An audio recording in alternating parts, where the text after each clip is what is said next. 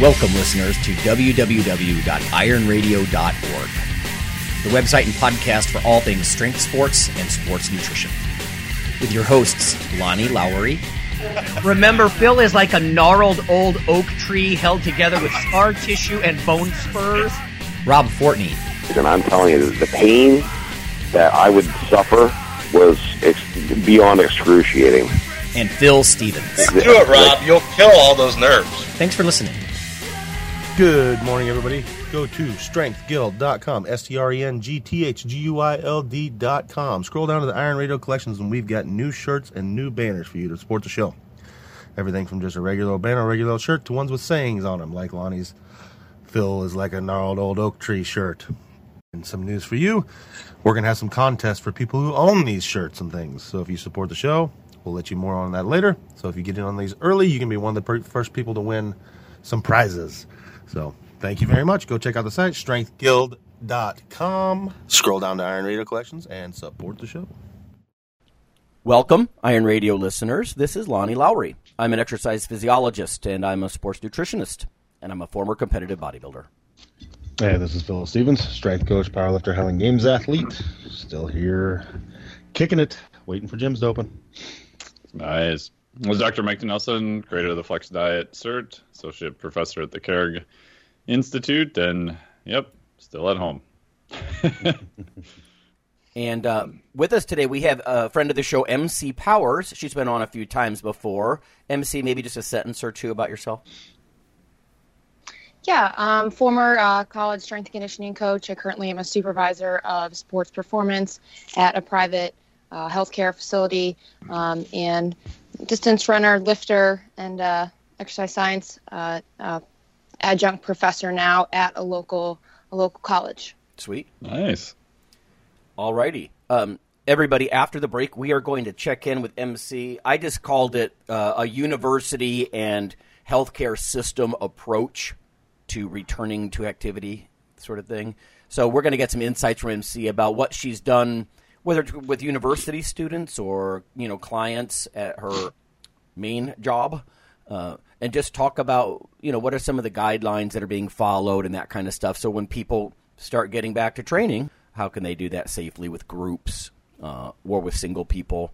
MC, are you doing stuff with any single individuals, or is it almost always group?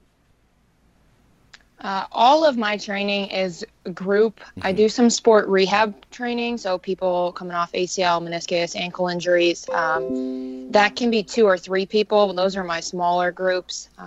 But I'm mostly in groups, but we'll see if I return to group training. Right. Yeah, for sure. I have 2 little bits of news. These are sort of random, I guess, this week. Strength and muscle sport news. The first one, this has been a theme for 10 frickin' years. But there's a new bit of science journalism floating around that's suggesting that protein damages your health, gives you heart disease. Not the saturated fat that comes with the Big Mac or all that kind of stuff. This is specifically pointing at essentially meats. This is by Sam Danley out of State College, Pennsylvania. It says plant-based foods may play a major role in reducing the risk for heart disease. Researchers at Penn State found diets with reduced sulfur amino acids, which occur in foods like meats, dairy, nuts, and soy. Actually, that's all of the above, isn't it? Were strongly associated with a decreased risk of cardiovascular disease. So less sulfur amino acids, less heart disease. For decades, it has been understood that diets that restrict these amino acids, these sulfur-containing ones, were beneficial for longevity in animals, said John Ritchie, who's a professor of public health sciences at Penn State.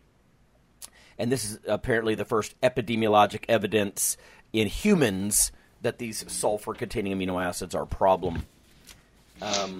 The study appeared in Lancet eClinical Medicine.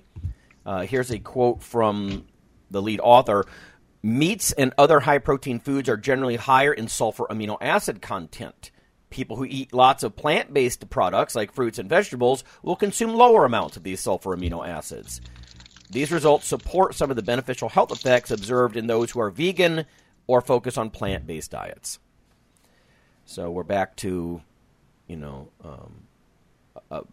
preferred focus on plant foods. Again, this really flies in the face of carnivore kind of thing. It'd be neat to get sort of a rebuttal maybe. It says the average American consumes more than twice the sulfur amino acids of the average requirement, according to the researchers. And apparently there's another recent study in JAMA Internal Medicine from Northwestern University and Cornell that eating 2 servings of red meat, processed meat, or poultry per week was linked to a 3 to 7% higher risk of cardiovascular disease. They say it's a small difference, but worth trying to reduce red meat and processed meat like pepperoni, bologna, and deli meat. Now, I can be down with that, right? I mean, that's the part that I think makes a lot of sense. It's like don't live on these highly processed meats like pepperoni and bologna, except maybe as a treat or kind of thing. I don't think I'd be living on that as a staple.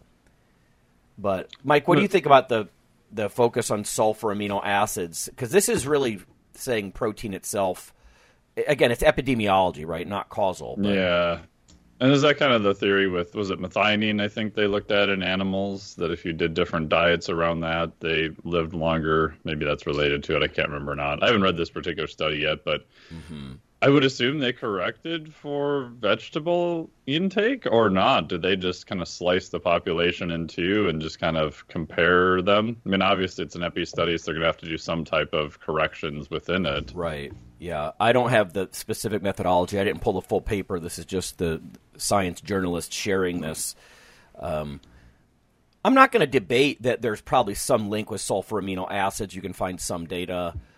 The question is when the rubber hits the road, what can you eat, right? I want to write an article called What May I Eat? Because first you can't eat fats like our generation. And then, MC, your generation was really heavy, like don't eat carbs. Well, like unless you're a fit person and you need to carb load and, rely on the energy source. But don't eat fat, don't eat carbs. And then it's don't eat protein. Well, what's left? What is left? It'll piss you off. Yeah. And a lot of times in epi studies of general population, and again, I know they try to correct for it before all the epi scientists email me, but you're generally dealing with people that don't have a very good diet quality to begin with. They probably have other associated behaviors that I understand you're going to try to correct for. But if you compare that to even a population that exercises or is vegan or is actually whatever insert ketogenic diet here, by definition, they're probably paying more attention to what they're eating. They're probably taking consideration of vegetables and other things. And I don't know. I just sometimes wonder about epidemiologic studies in general population.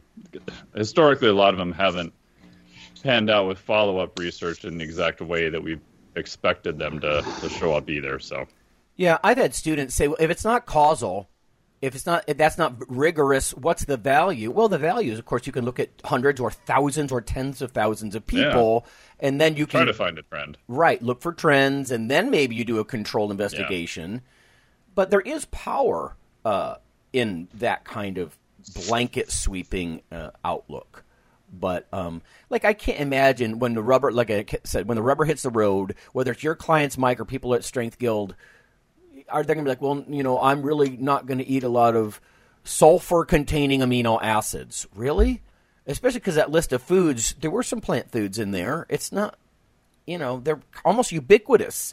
So to me, it's like you're just going to have to, if you want to call that a risk, then this is one of those calculated risks I'm just going to take, I guess, and try to offset it with plenty of phytochemicals from fruit and vegetable intake or something like that. I don't know. Yeah.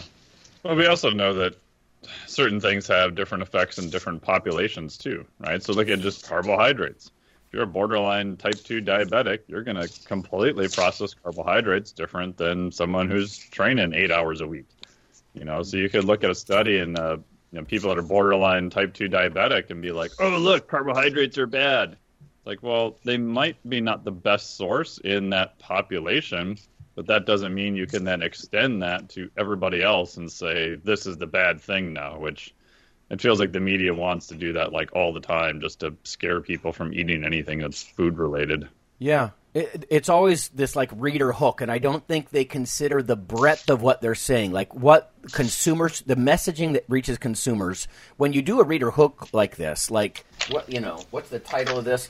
lower protein diets may reduce the risk for heart disease. Well, lower carb diets reduce hypertriglyceridemia. Lower fat diets, it depends on what kind of fat. It gets, down in the weeds. And I don't know.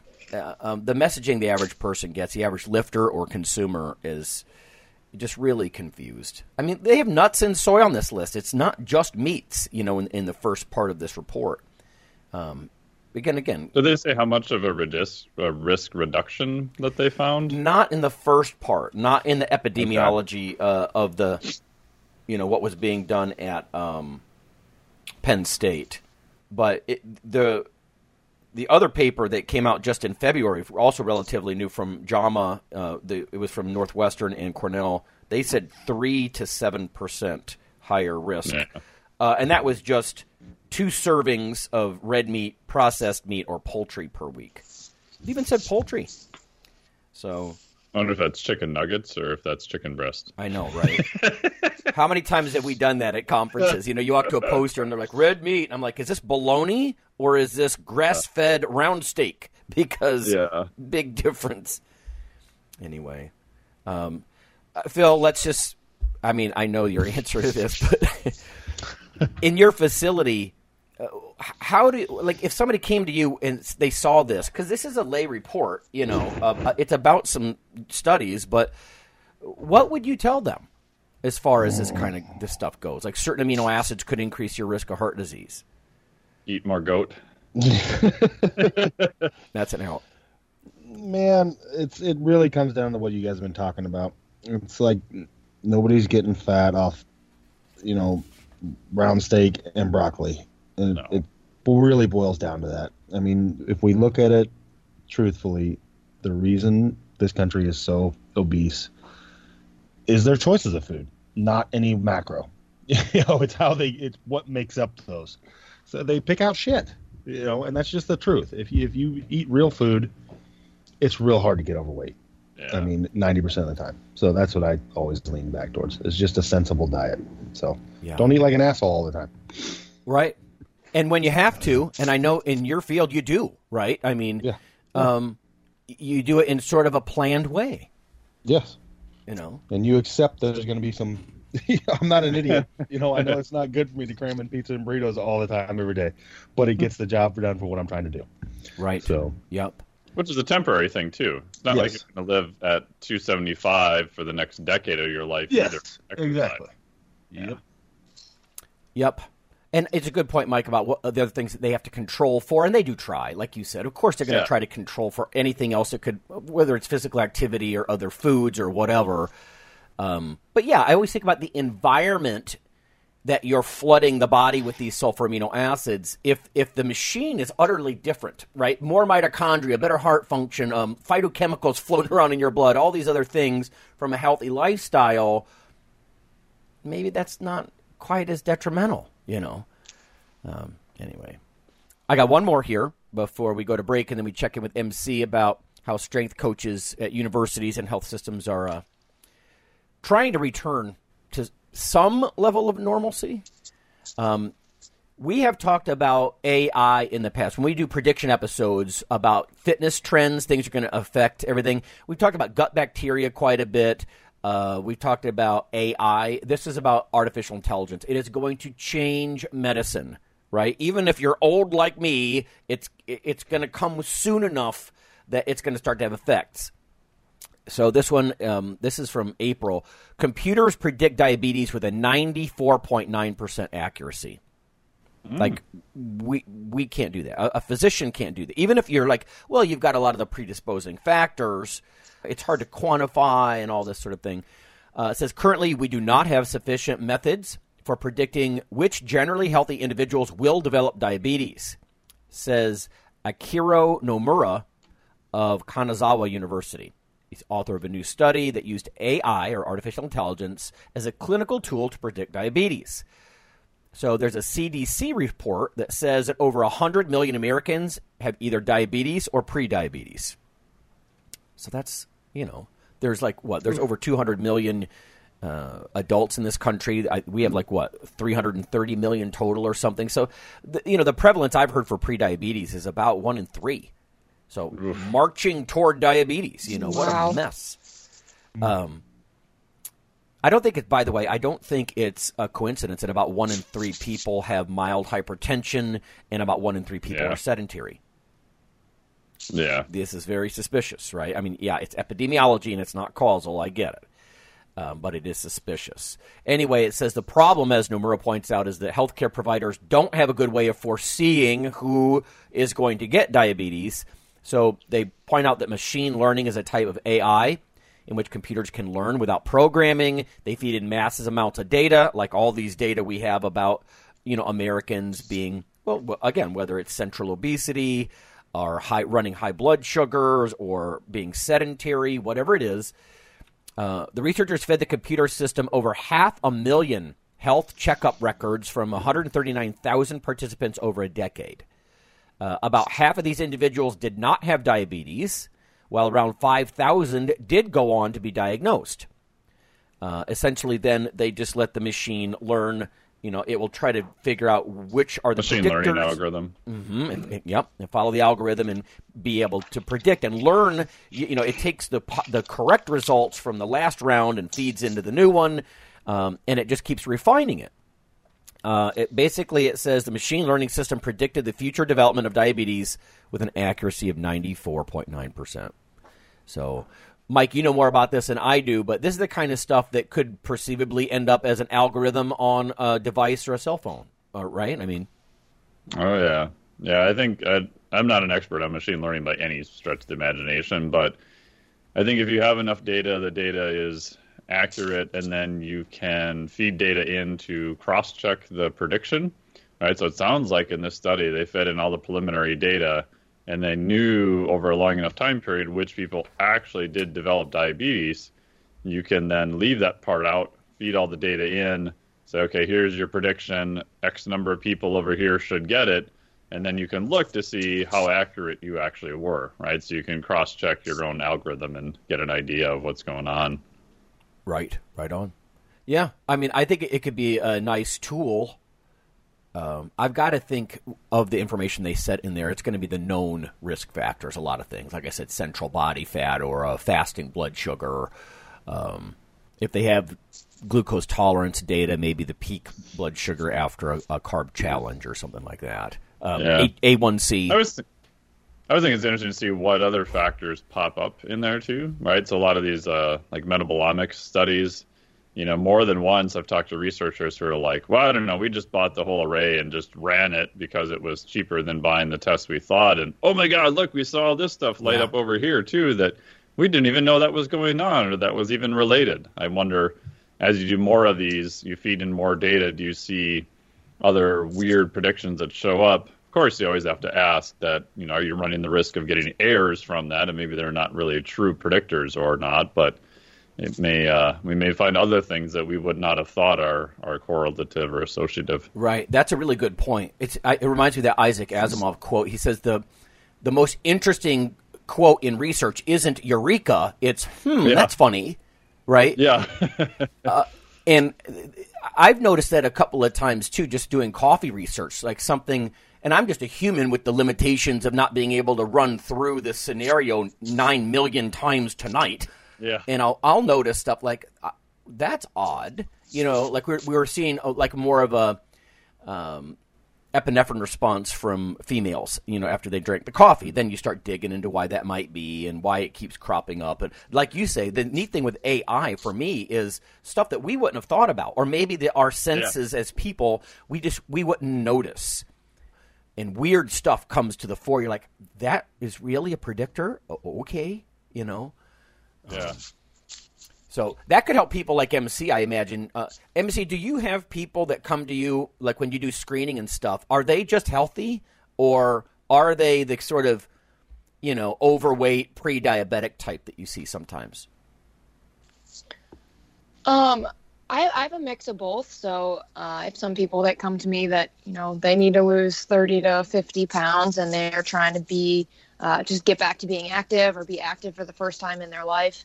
And then I have people that are super fit, power lifters or, people that love to do Olympic lifting, that kind of stuff that are super fit. And they're just looking for a group to kind of be pushed. But What I think is awesome about our group is that we're able to kind of have those people in the same environment. Obviously, they're challenged and pushed in different ways, but you really do see a huge difference in kind of what they're, people with, different goals or where they're limited and how you can kind of push them differently. It's kind of interesting.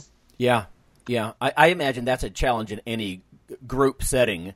Phil, what about you? Do people come to you that are because of the powerlifting focus on strength, and everybody's not trying to just have a six-pack abs and stuff like that?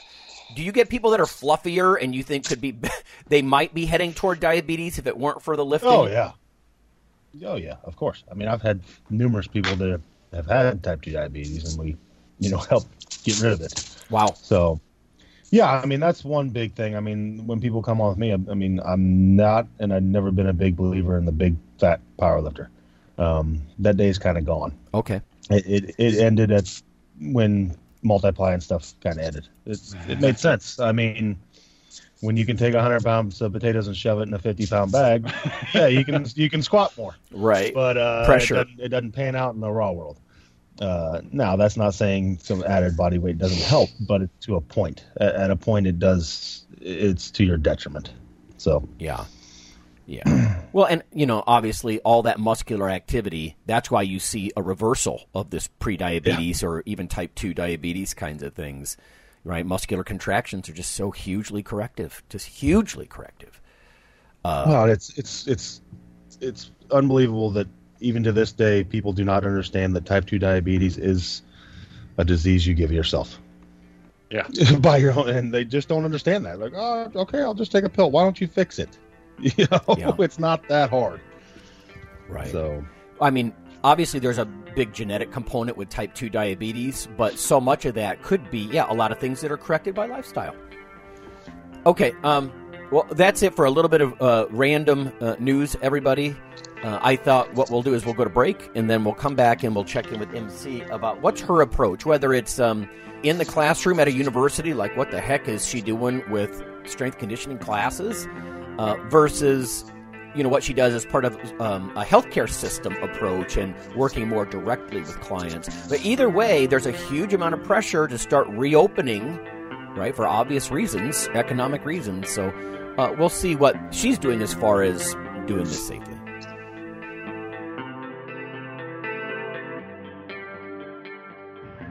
Hello there, ladies and gentlemen. Yeah, you know who this is. So I'm here to tell you about Dr. Mike T. Nelson's new book, Why You Should Eat Keto. I don't do it because, look at me. Come on, I'm fabulous and I'm fantastic. Anyway, you should text the Keto ebook, all in one word, to 44222 to receive your free copy. Do it now!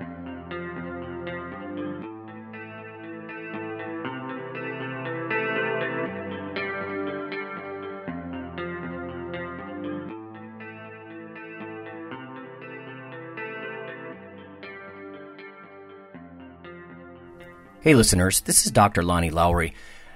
If you've ever had anyone critique you on your protein intake as part of your weightlifting lifestyle, oh, you poor meathead, all that extra protein is going to rot your kidneys or weaken your bones or dehydrate you or give you gout or who knows what. There is a book available. You could simply Google CRC Press and Lowry. And what I've done is reach out to experts all over the world and create a book, a single compendium that you can hold up and say, this is why I consume extra protein. This can be very valuable when you're being quote-unquote educated by various professionals on the topic. There's an enormous amount of literature in this book on the safety, the effectiveness, how protein works in cells, the history of protein and weight trainers, much more. So again, please check out CRC Press and Protein and Lowry. You can just Google that, and I do, full disclosure, I do make a small single-digit royalty on the book, but that's not why I did it. I did it so we can all have something, our particular population, to both defend what we do and to inform our nutrition and our eating. Thanks.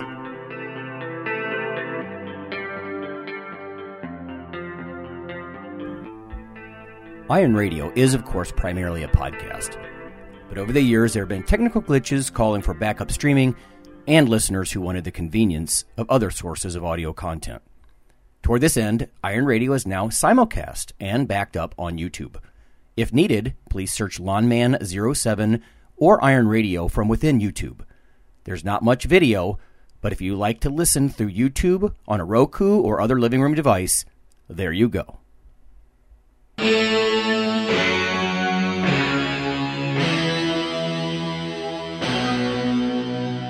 Like your weekly fix of Iron Radio? In addition to being a popular institute on iTunes, we are also on email. Simply go to www.ironradio.org and sign up for the voluntary email.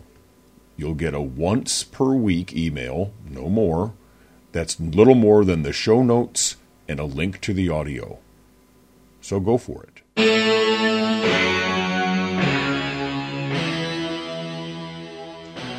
All right, folks, we're back.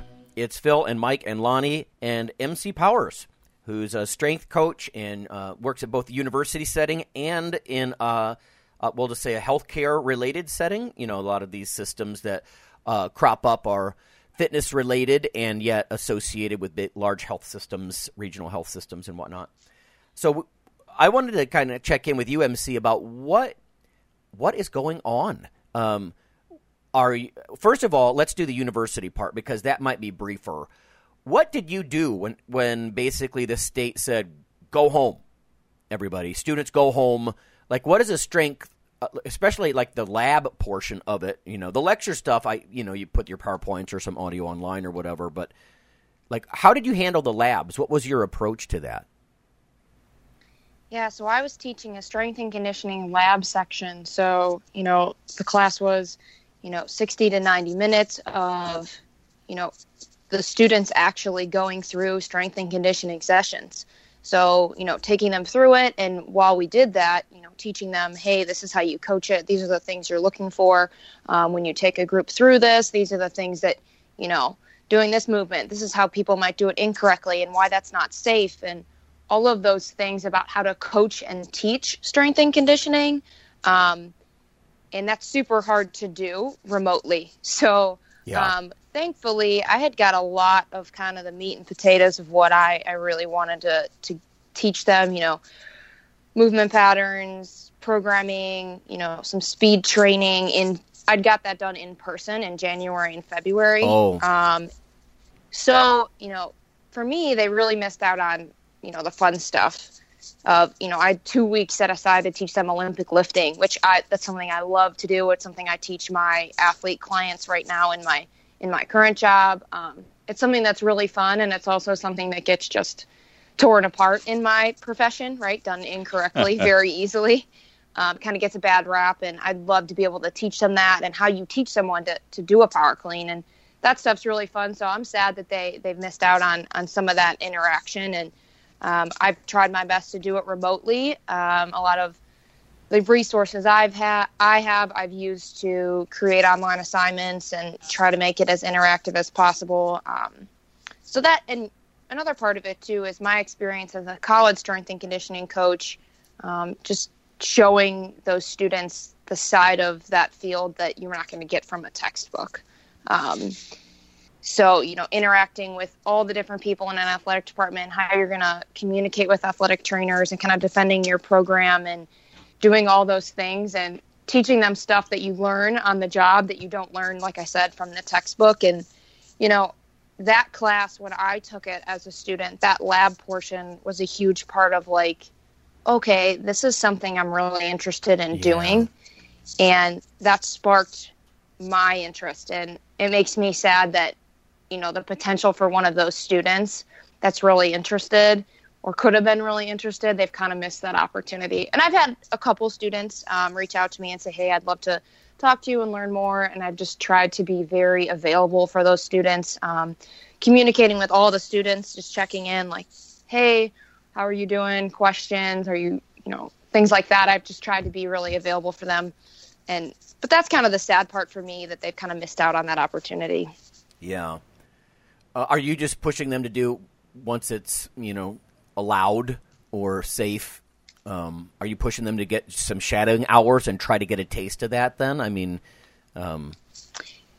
Yeah, the students that have reached out to me and shown a little more interest, connecting them with people I know in the area or with my program itself, just for shadowing hours to learn more and spend time in the field to just understand, like, okay, do I want to do this? Is this not what I want to do? And or what area of this field do I want to be in? Do I want to be in the private sector? Do I want to be with a Division I college? Do I want to be part of, a health system type scenario? So I've really encouraged and tried to be as helpful as possible to those students as they've missed this opportunity. Right. Yeah. Hey, Phil, have you had people recently? I mean, I know you've had different staff come and go, and what about like university students? Like, listen, I've done a lot of book learning. I've maybe even seen videos of how to get these cues down, but I need to do this for real. Do they come to you for that kind of stuff ever? Yeah, I'm starting to get more intern stuff. Like, there's a girl at Wichita that's about 3 hours away that's graduating from Wichita State University and wrote me and asked to be an intern for a month and things like that. Sadly, that got torn apart due to the current situation, but yeah, because it was supposed to be happening right now. But yeah, I'm getting more and more of that, and or just come in for a weekend and things like that, and just work with them. I've had numerous people come in and just, how does one person handle 15 people doing 15 different things? And they want to see that. So yeah, we get some of that. Right. Yeah. What about you, Mike? Do you have sort of I would almost expect you, just being professorly, to have some kind of a process to accept these kinds of students or something like that? Or is it something you just don't have the time to sort of juggle both things, client on one hand and then, the kid on the other hand kind of thing? Yeah, I just don't have the bandwidth right now. And because everything I do is online, it's like, I'm going to sit in my house and watch me peck away at a computer. It's like, right. We can go in the garage and, throw in some cold water and measure stuff, but you could do that in a lab too. I mean, I have had some people come in for, even if they are a student or just interested I'm like, hey, can we do a max test and look at a Moxie and metabolic heart and everything else all at the same time and, look at activation patterns, whatever. So kind of a learn by doing type thing. So, Oh, hey, here's your data. Here's what the data means. Here's why we should probably do this test and this test. Obviously most people are going to be paying for that service, but so I've done some of that stuff, and I did start teaching a formal mentorship, which is more for online trainers or people trying to convert to online. So I started that in March, and that'll run for about 6 months. And if that goes well, yeah, I may do it again as a virtual type thing starting next January. We'll see. Right. Yeah, I know we've talked about this in years past. When I taught strength conditioning, I just did the lab portion, or the lecture portion.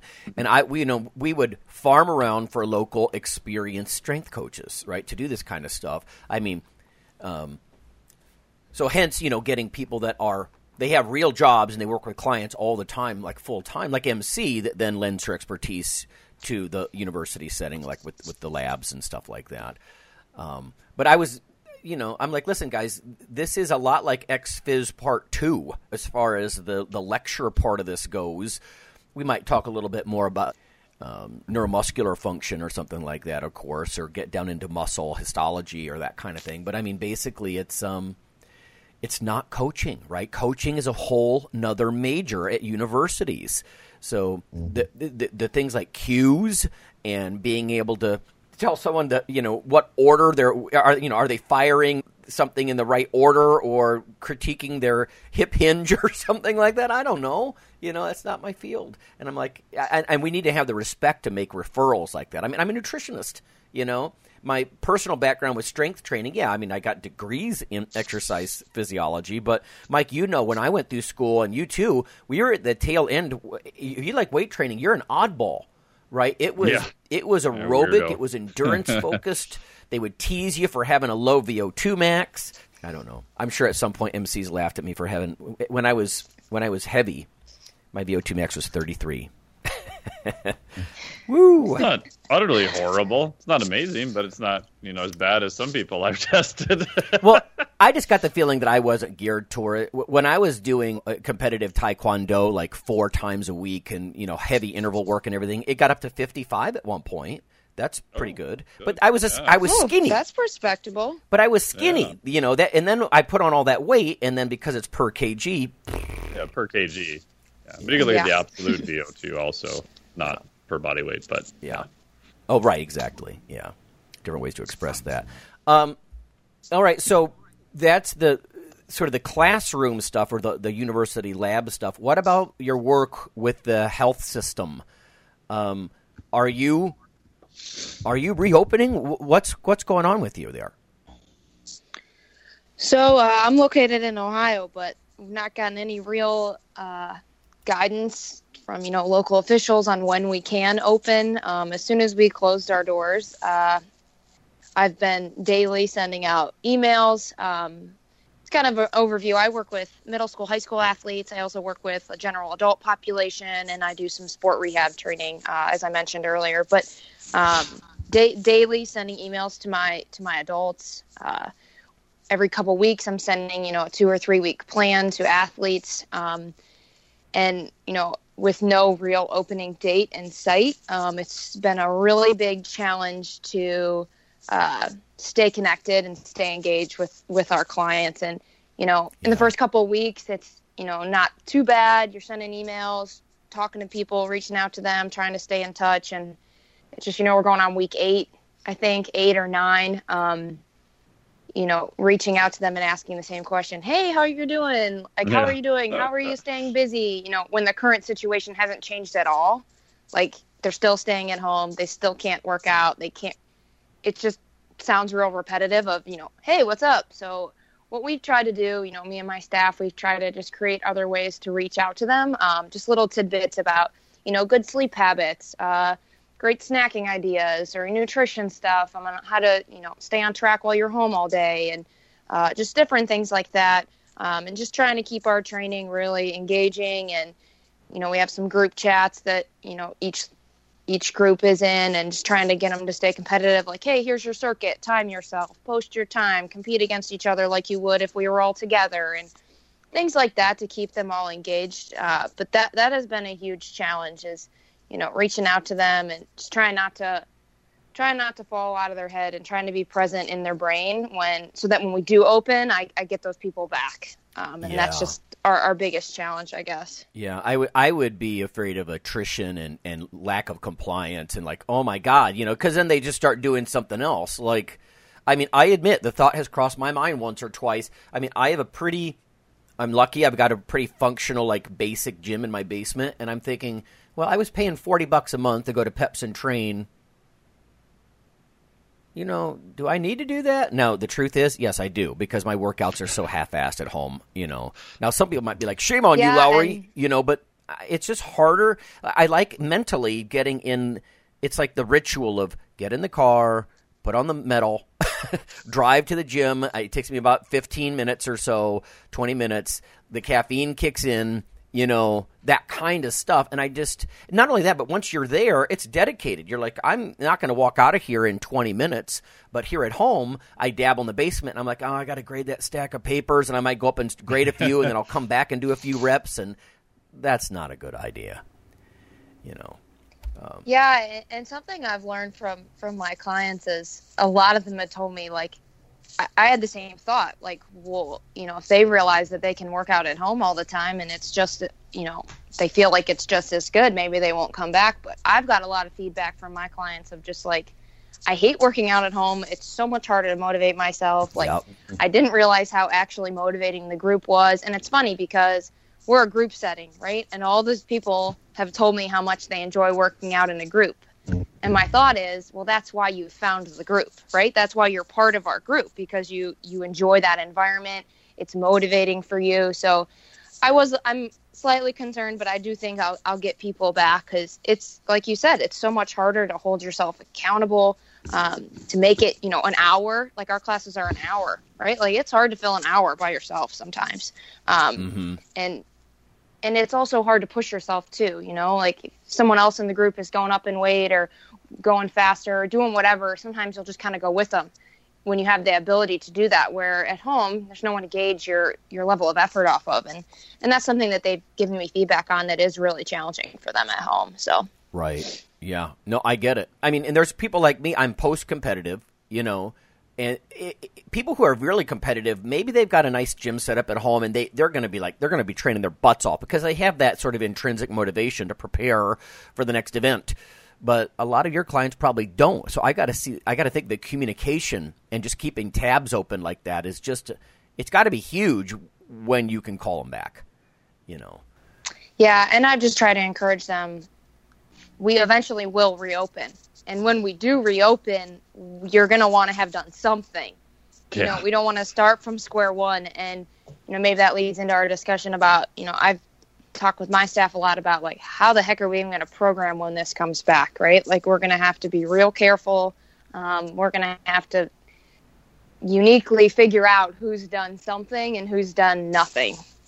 So that's going to be, from a safety standpoint, that's just going to be really important for us to be conscious of. We can't just pick up where we left off and go full speed ahead. So to me, definitely something that's important to think about and be aware of as we reopen. That it makes me think about the COVID guidelines here the NSCA released about return to training. A lot of this stuff seems kind of obvious, but maybe to people who are used to it. Like during the first 2 to 4 weeks, you'd have to think about work to rest ratios. Don't apply huge amounts of intensity times volume. Emphasize 10 to 20 minute daily dynamic warm ups. Expect some DOMs. People are going to get sore. Yeah. There is some nice little gold nuggets in this document, though, from the NSCA, like communicate regularly, like identify at-risk athletes. Maybe it's people that are convalescing and, they've actually been infected. I mean, we have to think about these kinds of things and when is it safe to, put them back to work and how much work you're going to put them back to. But even readiness surveys and things like that. It's interesting kinds of stuff. Mike, what about your people? If they're online predominantly anyway, what do you do to keep tabs open? Like, any note comparison with MC because you're more natively online. Yeah, I think it's similar. I mean, I've been pretty fortunate. Only about 3 clients have really kind of dropped off, which is pretty good. And, because most people I work with are trainers, so they're, a couple of them, their gyms have been closed down and all that kind of stuff. So it's been kind of crazy. I probably spent more time, I'd say overall on my end, working with clients now than I ever have, just from getting new equipment. Oh, I got new bands. Oh, I finally got a pair of dumbbells now. Okay, so now rewrite this. And then you had the whole rewriting stuff at first, and then the gym closed, and then where they were at closed. And, some of them we've just shifted to a lot of aerobic-based stuff. I have a guy who wants to gain a fair amount of mass, and I'm like, he's got body weight and he has rings. That's about it. And the rings he has to take and go to a park and do them. So it's not super accessible. So I'm like, well, maybe we just look at some aerobic-based stuff. Maybe we try to get you just a little bit leaner, keep as much strength as you can, and then when you can kind of get back to a gym and, first world gravity and that kind of stuff, we'll shift again. So trying to shift a lot of priorities of what they have for equipment, even teaching some people how to run. I'm like, hey, now is probably a really good time to work on your running mechanics. I know you're not a runner. That's not your main thing, but you've got one set of bands and body weight, and that's literally it, so maybe that's a good idea to work on some of those mechanics. Obviously, we'll rewrite a lot of body weight type stuff too.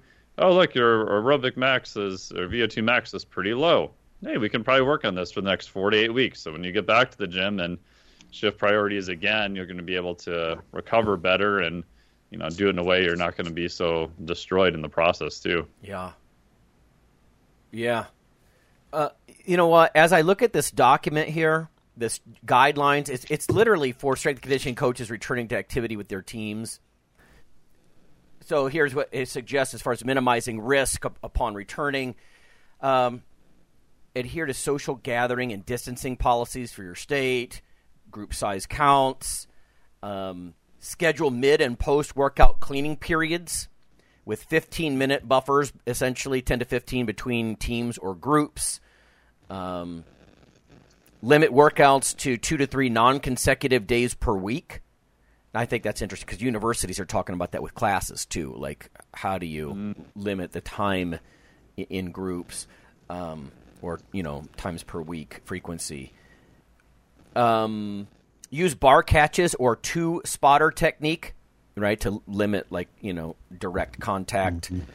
Have a one-way traffic flow through your facility. That's an interesting idea. I've seen that in some grocery stores. They have arrows and stuff.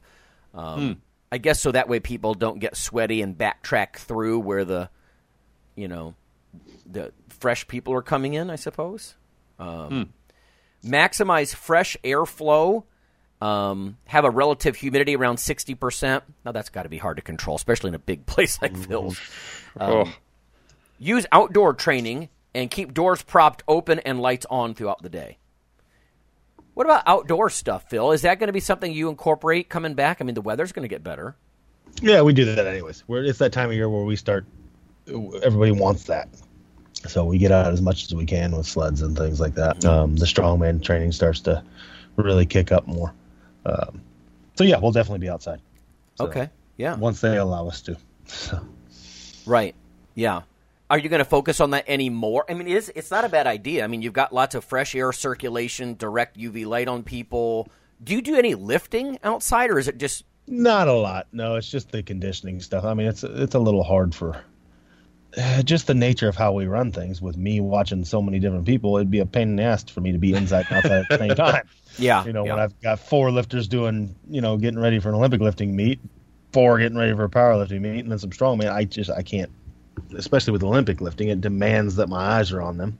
Yeah. It's not impossible. Well, because let's face it, it's more of a novelty and a hoot. I think about like Arnold going in the woods with the squat bar and stuff, and a keg of beer. Yeah, most of the outside stuff, it's like, go drag that down there, bring it back. So, yeah. In a little bit. Okay. So. Right. Yep. Mike, you were talking about running outside. I mean, I guess that's an option, or hiking, or some ways to get, keep your aerobic base. Yeah.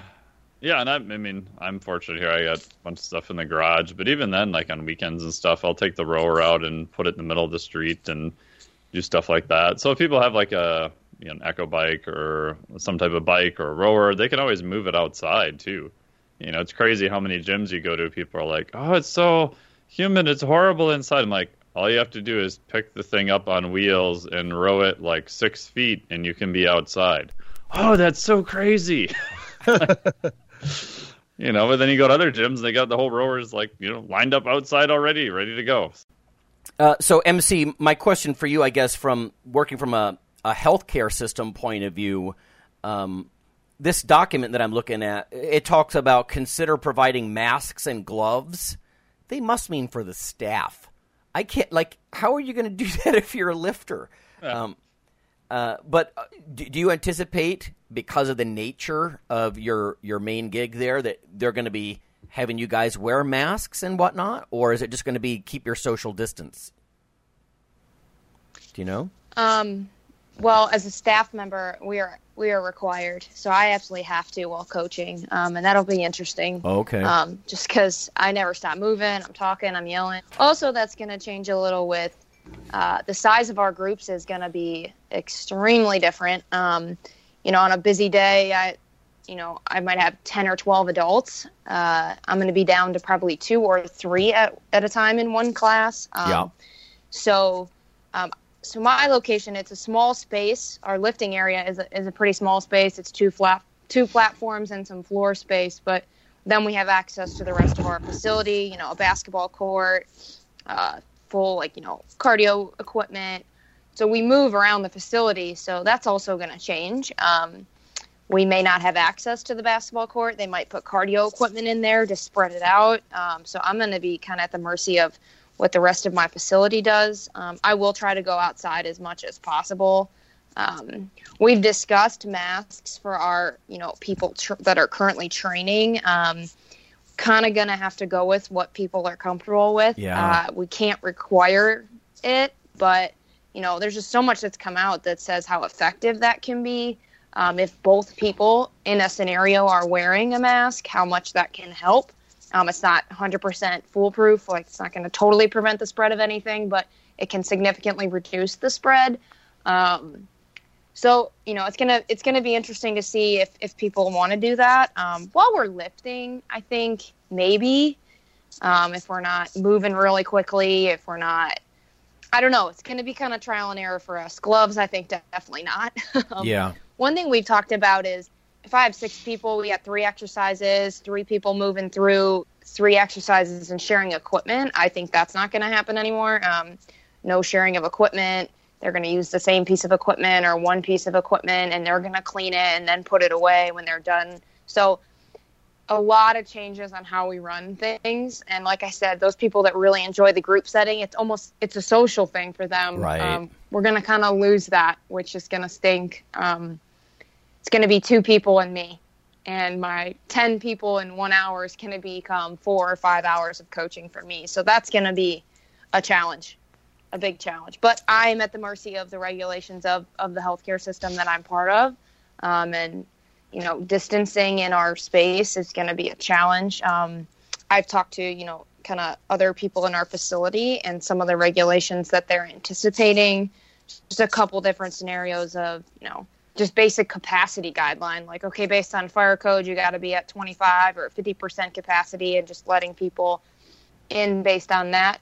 Then maybe some other scenarios are, square foot per person. So 10 or 15 square feet per person in your facility. And that's kind of how they gauge the capacity. So it's going to be very interesting as we try to adapt to a new normal. I think it's going to be a lot of trial and error and just making sure that we're providing an environment where people feel safe and they want to train. It's going to be a challenge. So we'll see. Yeah, maybe it's almost a little premature to be checking in because this hasn't really started. We're just talking about to open the doors, in a limited way. But the fun stuff, I guess, will come from, like you said, like the trial and error. Like, oh my God, that didn't work, or maybe something comes along that does work that you don't think about. Like some of the stuff, it says keep bottles of disinfectant, sitting around so the athletes themselves can wipe down the equipment. Phil mentioned that last week. I think that's kind of a no-brainer. Like, you used it, you clean it before and after. Oh, yeah. And I mean, I've made a huge order of cleaning supplies already. I mean, just in preparation, just to make sure it's there. And people are going to be cleaning their own stuff. So, they're used to that.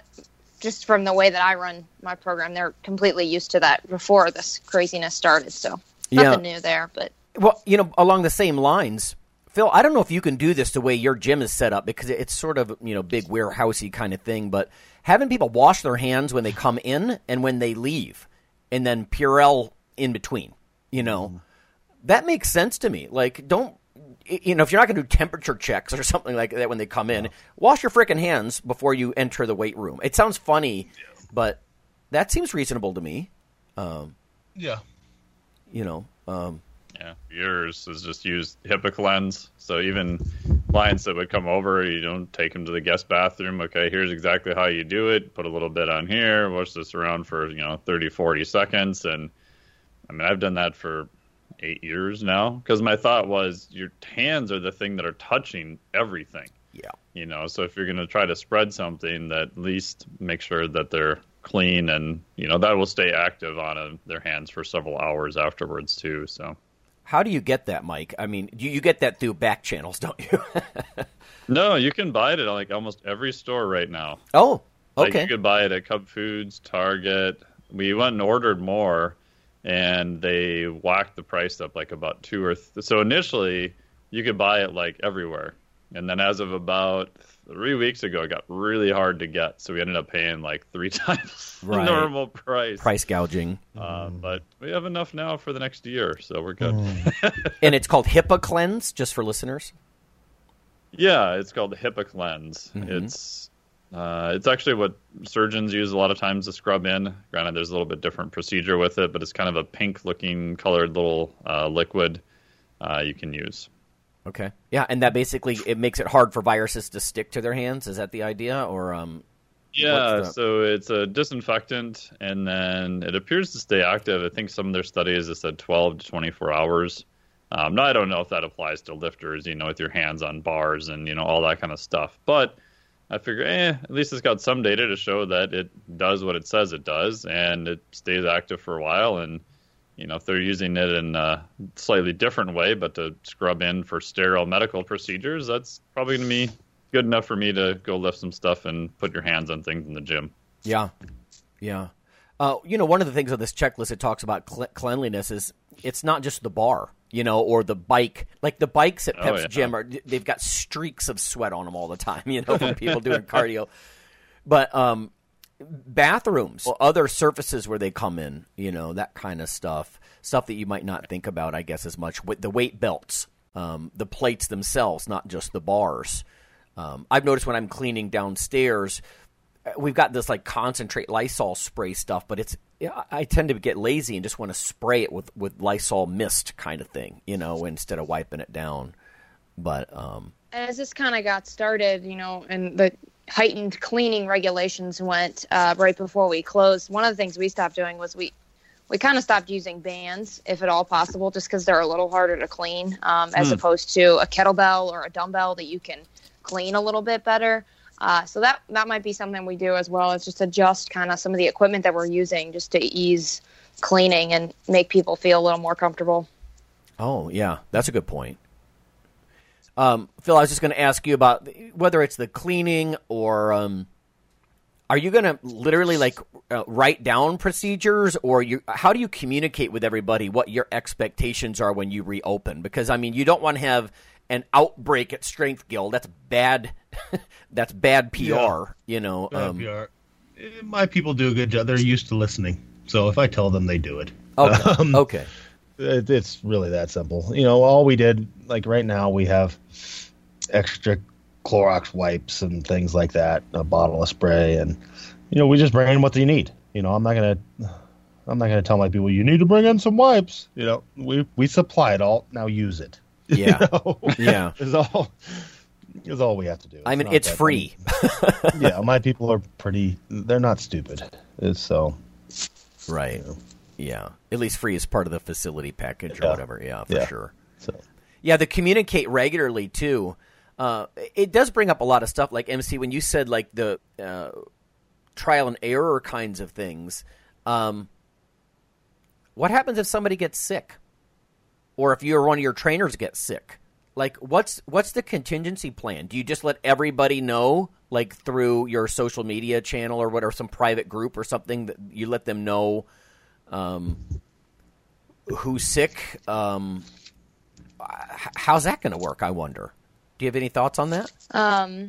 Yeah, I hope I don't have to deal with that scenario, but I know being part of a healthcare system, obviously there's a whole procedure on contacting anyone that's been in contact with them, probably closing the facility for, a cleaning period or that kind of thing. And hopefully that's not the case. We will be doing screening. So just entering any of our facilities, you have to get your temperature taken, answer screening questions. Wow. Yeah. So hopefully that helps us to eliminate anyone coming in that could be sick. But as we've said, you can be sick, asymptomatic, not carrying it, or not know you're carrying it. And so that's unavoidable, obviously. But trying to do everything we can to try and avoid that. But there's a whole procedure if one of our staff is sick, if anyone that we've come in contact with is sick. So thankfully I don't have to develop that procedure, but hopefully I don't have to deal with it. Yeah, it's true. For trainers who are listening, if you're part of a larger system, that's one of the benefits. They're going to have a lot of this stuff in place. They're going to have detailed policy and procedure manuals and stuff, including for this stuff, because they don't want liability for, not handling it responsibly, I guess. Yeah, well, we're winding down. I just wanted to kind of look at some of these tips. That last question I asked you was partly because I started thinking about a contingency plan. Like we have one dorm at our university that's, it's pretty sparse. Now, it might not be when we start to, when students come back in the fall, if they spread them out, they might spread into these less used dorms, right? But I would hope that they have a portion of that dorm for sick profs, because somebody might say, oh, the university students, they're not an extreme risk population, just like some of the very fit people we're talking about, right? And before we hit record, everybody, we were having a discussion about the different response to viruses, and infection that fit people have versus obese, sedentary people. But I would like to see some dedicated space for what happens when one of the profs gets sick. I mean, just because the customers are fit, what happens if you have an older trainer or an older prof? A lot of professors are old, some even wizardly. and so that's an at-risk, and so can we shelter up in one of these dorms so we don't take it home to our elderly spouse? I mean, there's a lot of things that are going to, when the rubber hits the road, we're going to have to start figuring this stuff out. Public water fountains, I got to think that those are just a big no-no now. Are they all just going to get yellow taped? It does make you wonder about that stuff. Yeah, a lot of stuff. Mike, any final thoughts from you? Because, I mean, obviously you have a lot of medical background and that kind of stuff. But, I mean, there's not going to be much different for you, like former versus now, right? Or not per se. Like I said, I've been fortunate. Most of my clients have been, online, so most of them have stayed. But, the longer it goes, the more that's going to become, at risk too, which I totally understand. Here we're stuck till around 14th or 18th, and after that I would assume there'd be some guidelines. But, I mean, for now, for just in-person testing, I don't have anybody scheduled. I mean, I don't necessarily need it as part of my main income per se. I just do it more as a service and something I like doing. So I just said until, we figure out what's going on, and after probably at least a couple of weeks after they open, then we'll see. But even then, it's just one person at a time. The most I've ever had here is 4 people training at once. And that was people in the street and 2 people in the garage gym and myself. Yeah. So, and that was rare. That's only happened a handful of times ever. So normally it's just a 1 or 2 person, type thing. So that's easier to manage too. Right on. One thing I'd like to see technology get embraced is stuff like I've seen these garages in China, just watching the news, where they pull buses in and they just blast them with like UVC light or a strong UVB light during the night. Wouldn't that be neat if gyms just, you could start equipping them with, get everybody out of the gym and just turn on the bright UV lights, all night long, or for however long you need to do that, and see if that has any kind of benefit. I mean, it's going to be neat to see how some of these things get explored. That's all I'm saying. Yeah.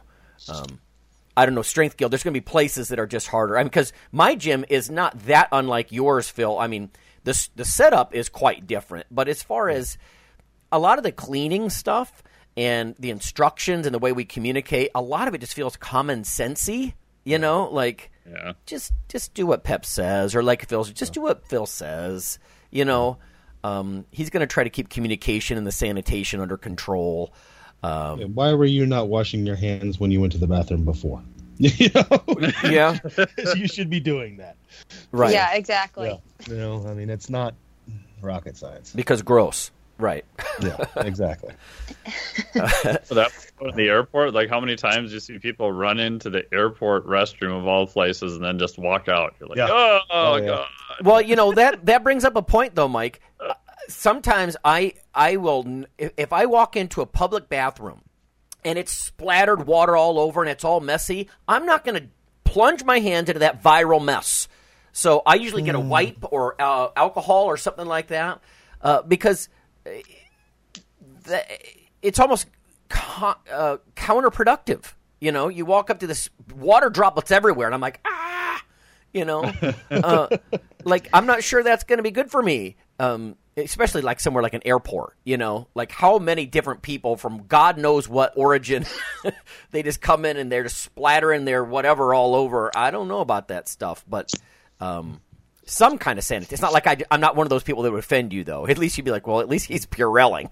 Oh, yeah, at least you do something. I was at an airport, was it New York? I don't remember. And they had put an air thing right next to the sink. So the sink had two things. One, water would come out, and the next one, you would stick your hands under it, and the hot air would come out. But the idiots who designed it never thought, well, you're blasting hot air into the sink, so it all comes up in your face. Oh, my God. Yeah. I'm like, this is a horrible idea. You have people washing supposedly all the germs off their hand, and now you're blasting air into the same sink, which is throwing it up to their face of all places. Right. Like, I mean, MC's talking about aerosolized, wear a mask to prevent the slightest droplets, and this is just blasting it in your face. Yeah. Fantastic. All right. Well, thanks for joining us, MC. It's just good to have you on. Yeah. Because you have. Thanks for having me. You got that dual background, like you're working two settings that are quite different from what Phil and Mike do. Yeah. And that both are part of big systems where you're trying to be responsible and roll things out, and it's just going to be it's going to be interesting to see where this goes. Very interesting. I'm eager to get back to my real job, but I don't know that it will be the same. So yeah, definitely we'll not. See. Yeah, at least not for quite a while. Yeah. All right. Yep. Well, thanks, guys. Thanks, everybody. Yep. Thanks for having me. Yep. Thank you.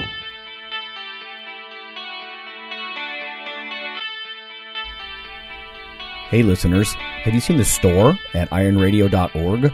There are 3 halls in the store, one for Phil, one for Fortress, and one for myself, Dr. Lowry, and they're thematic. So you can go into our Halls of Iron store and choose based on your goal. If you need something to learn or read or something nutritional, you can look in my store, Lonnie's store. If you want something about injury prevention or competition, then take a look at Phil's Hall of Iron. And if you want something about motivation or daily training, Fortress's Hall has what you're looking for. There are some fun, heroic descriptors as you browse through the store, so we try to make it a little more fun than the average boring online store. And whether you're a novice lifter or someone more experienced, you can take heart that you're not wasting your time. The things that we put in each Hall of Iron are actually based on our own recommendations. Protein powders that we know to be good, knee sleeves, wraps of some kind, things that Fortress uses in his own training. The stuff you see, is good. This way you don't waste time. So check out the Iron Radio store at ironradio.org and let us know what you think on the forums, and certainly you can request products and we will screen them before they go in. So thanks for listening.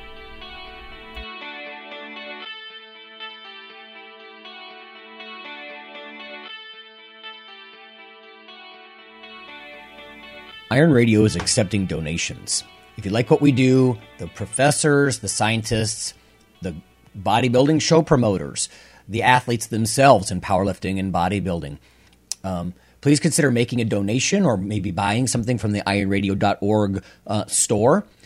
We also are accepting supporting members. So for $4 a month, which is frankly less than the bank sneaks out of your account in fees, you can step up and support a form of sort of public radio for the bodybuilding and powerlifting and strength community.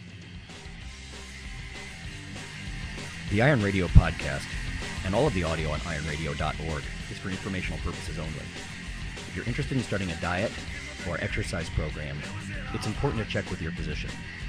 Also seek the help of registered dietitians, athletic trainers, and qualified exercise physiologists in order to make the progress that you need.